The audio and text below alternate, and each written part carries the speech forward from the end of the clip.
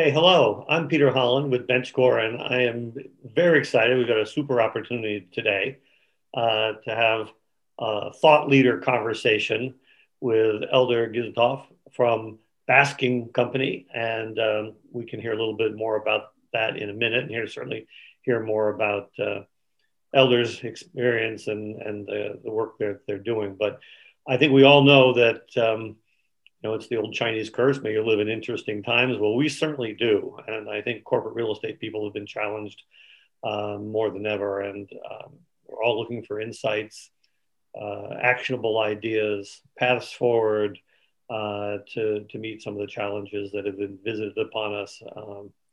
And of course, it's on society at whole, but particularly the consequences of COVID-19 have cascaded through and down onto corporate real estate. And we're looking for answers that are challenging, and hopefully we can help you find some today. So we're looking forward to the conversation. So welcome, and share with us a little bit about why we think that your background is going to be interesting. So go ahead. Sure. Yeah, thanks so much, Peter. So I think, first of all, maybe a couple words about Basking. And what we do is we are providing workplace occupancy analytics for corporate real estate users, right? So working with companies globally to help them to understand how their offices are used, how they're visited, what's the space, utilization rates, and all these metrics can be provided in real time. And so obviously, from our perspective, these are, so of course, these are challenging times, but also an exciting opportunity for the industry to transition to more data-driven way of working. And I think it's something that is historical. What we're witnessing, the change obviously is extraordinary in terms of how the industry has to adapt to the flexibility demands from the employees. Employees have a way more opportunities now to actually work the way they want to. So yeah, lots of changes, lots of interesting trends. I think there's a lot of things to unpack here. Okay, well, let's get into it. I think you're quite correct. Change and challenges lead to opportunity. And exactly. For those who are willing to meet the moment and exploit it, it's an extraordinary time. So maybe that would be a good way to position this call as to think of moving forward and what kinds of technology, what kinds of re-engineering processes, what kinds of organizational structures.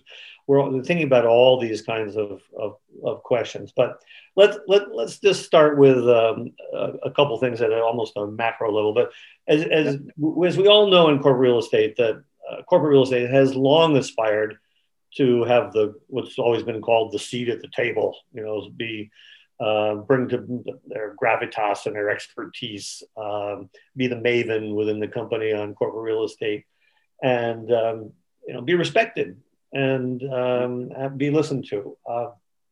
So as never before, companies are deliberating these issues, and they're not being deliberated at the level of corporate real estate. It's the CEO, the CFO, it's even the board, right? So this is the chance.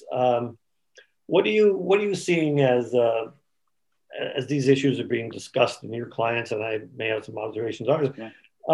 What are some of the broad patterns, the trends, the anomalies, but what are some things that you see from the 35,000 foot level, if you will?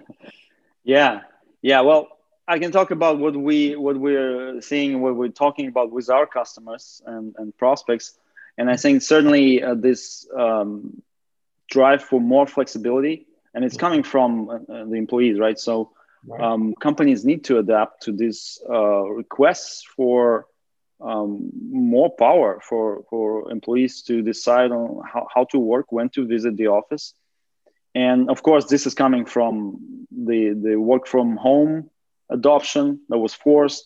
Now work from anywhere adoption that is we're witnessing right now.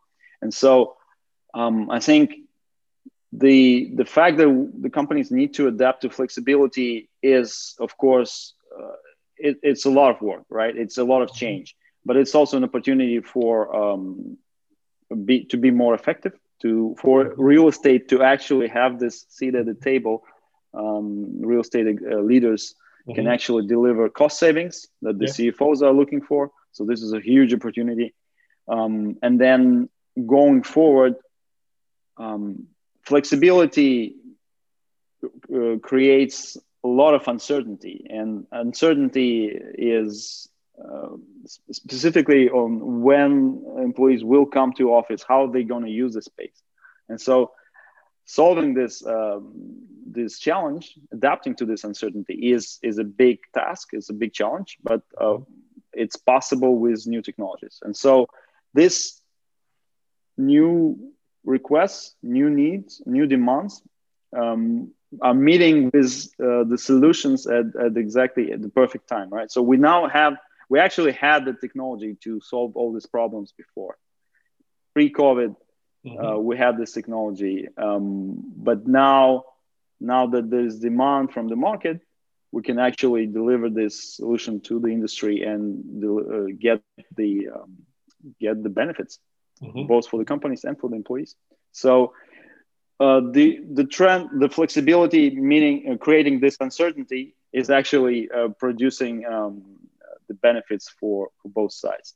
And so I think when we talk about corporate real estate now, we also need to think about sort of supply and demand side, almost, right? Because it used to be that the demand for office space was fixed. So 9 to 5 workday, you know exactly when employees are coming, when they're leaving, and you can plan your footprint accordingly. You can adjust to have maybe to create some flexibility, but still you have a lot of buffer. Pre-COVID, we all know that about 40% of the space was underutilized. So it was sitting empty, and companies were, you know, kind of able to afford this, I guess. But now it's just right there. It's an opportunity that you can take, right? Yeah, so, right. The whole thing is kind of blown open, if you will. And the technology has certainly enabled it. But it's going to be very interesting to see if technology and the kinds of technology that's available to the corporate real estate world will accelerate now and even deliver more solutions than we know about today, right? So companies have recognized, but they've wrestled with being able to deliver data-informed decisions and data-centric decisions. That's coming together. Talk a little bit about that data, and it's interesting. This is curious about this. Has this identified gaps, and are there leaders and laggards? Is there a bifurcation between the top tier companies that are really wrestling with this and coming up with solutions using data, for example, refinery or BenchScore data, and using basking data or others? Certainly, there's other places that can aggregate data and use it. But talk a little bit about this kind of gaps and if what you're seeing. That's a great question. And so we're seeing also working together with refinery. We're seeing that technology companies obviously are at the forefront of the adoption. They were in it even before. Consulting, all data-driven verticals. We're talking about pharma. So companies that have to operate with data as part of their main product, right? The main output. They already are looking, or they were already in the process of adopting data-driven solutions, technical solutions for real estate function, right? Verticals that are not really there, they're lagging for sure. There's also a question of what the infrastructure, what kind of infrastructure you have to actually adopt new technology, right? And the company's culture is another big factor for this adoption. Some companies are just already used to being to be more remote, to use the remote workplace technology, use Slack, use Microsoft Teams to actually solve business problems, right? And big part of this is also documenting processes. So it's actually going to, the more you are you're adopting flexible workplace, the more you're adopting remote workplace practices, the more you have to document things. You have to actually have some written policies or easily, some onboarding practices that allow employees to actually easily access the data they need to work, right? So this is going to be just the flywheel of technical adoption. Yes, that's a good term. Each company is different, right? I always said each company is idiosyncratic, and it depends, as you would say, culture, geography certainly can play a significant role.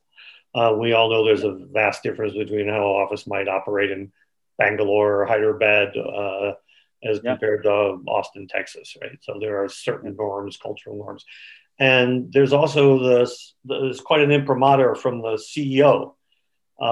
We've seen a lot of this, right? So you see someone like a Jamie Dimon, right? So you see these leaders that have a large presence, almost by executive fiat, saying people will be in the office, or people will work from home, or we're going to be flexible, and then companies follow, based on those beliefs. So I would suspect that corporate real estate leaders are being asked for data and are being asked questions that they hadn't been ever prepared to answer.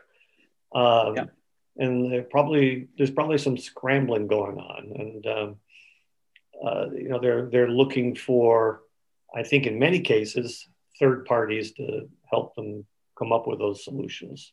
Yeah, absolutely. I think when we talk about this drive for flexibility and transition to this state, we need to think about the ecosystem, the whole industry, right? And it's not just about occupiers. It's also about landlords who they need to help with this transition. It's about advisors. It's about software vendors, tech companies that they need to enable this transition with solutions, right? And so, I think this is the whole ecosystem is now focused on moving to this flexible workplace world, enabling it with data, enabling with technical solutions.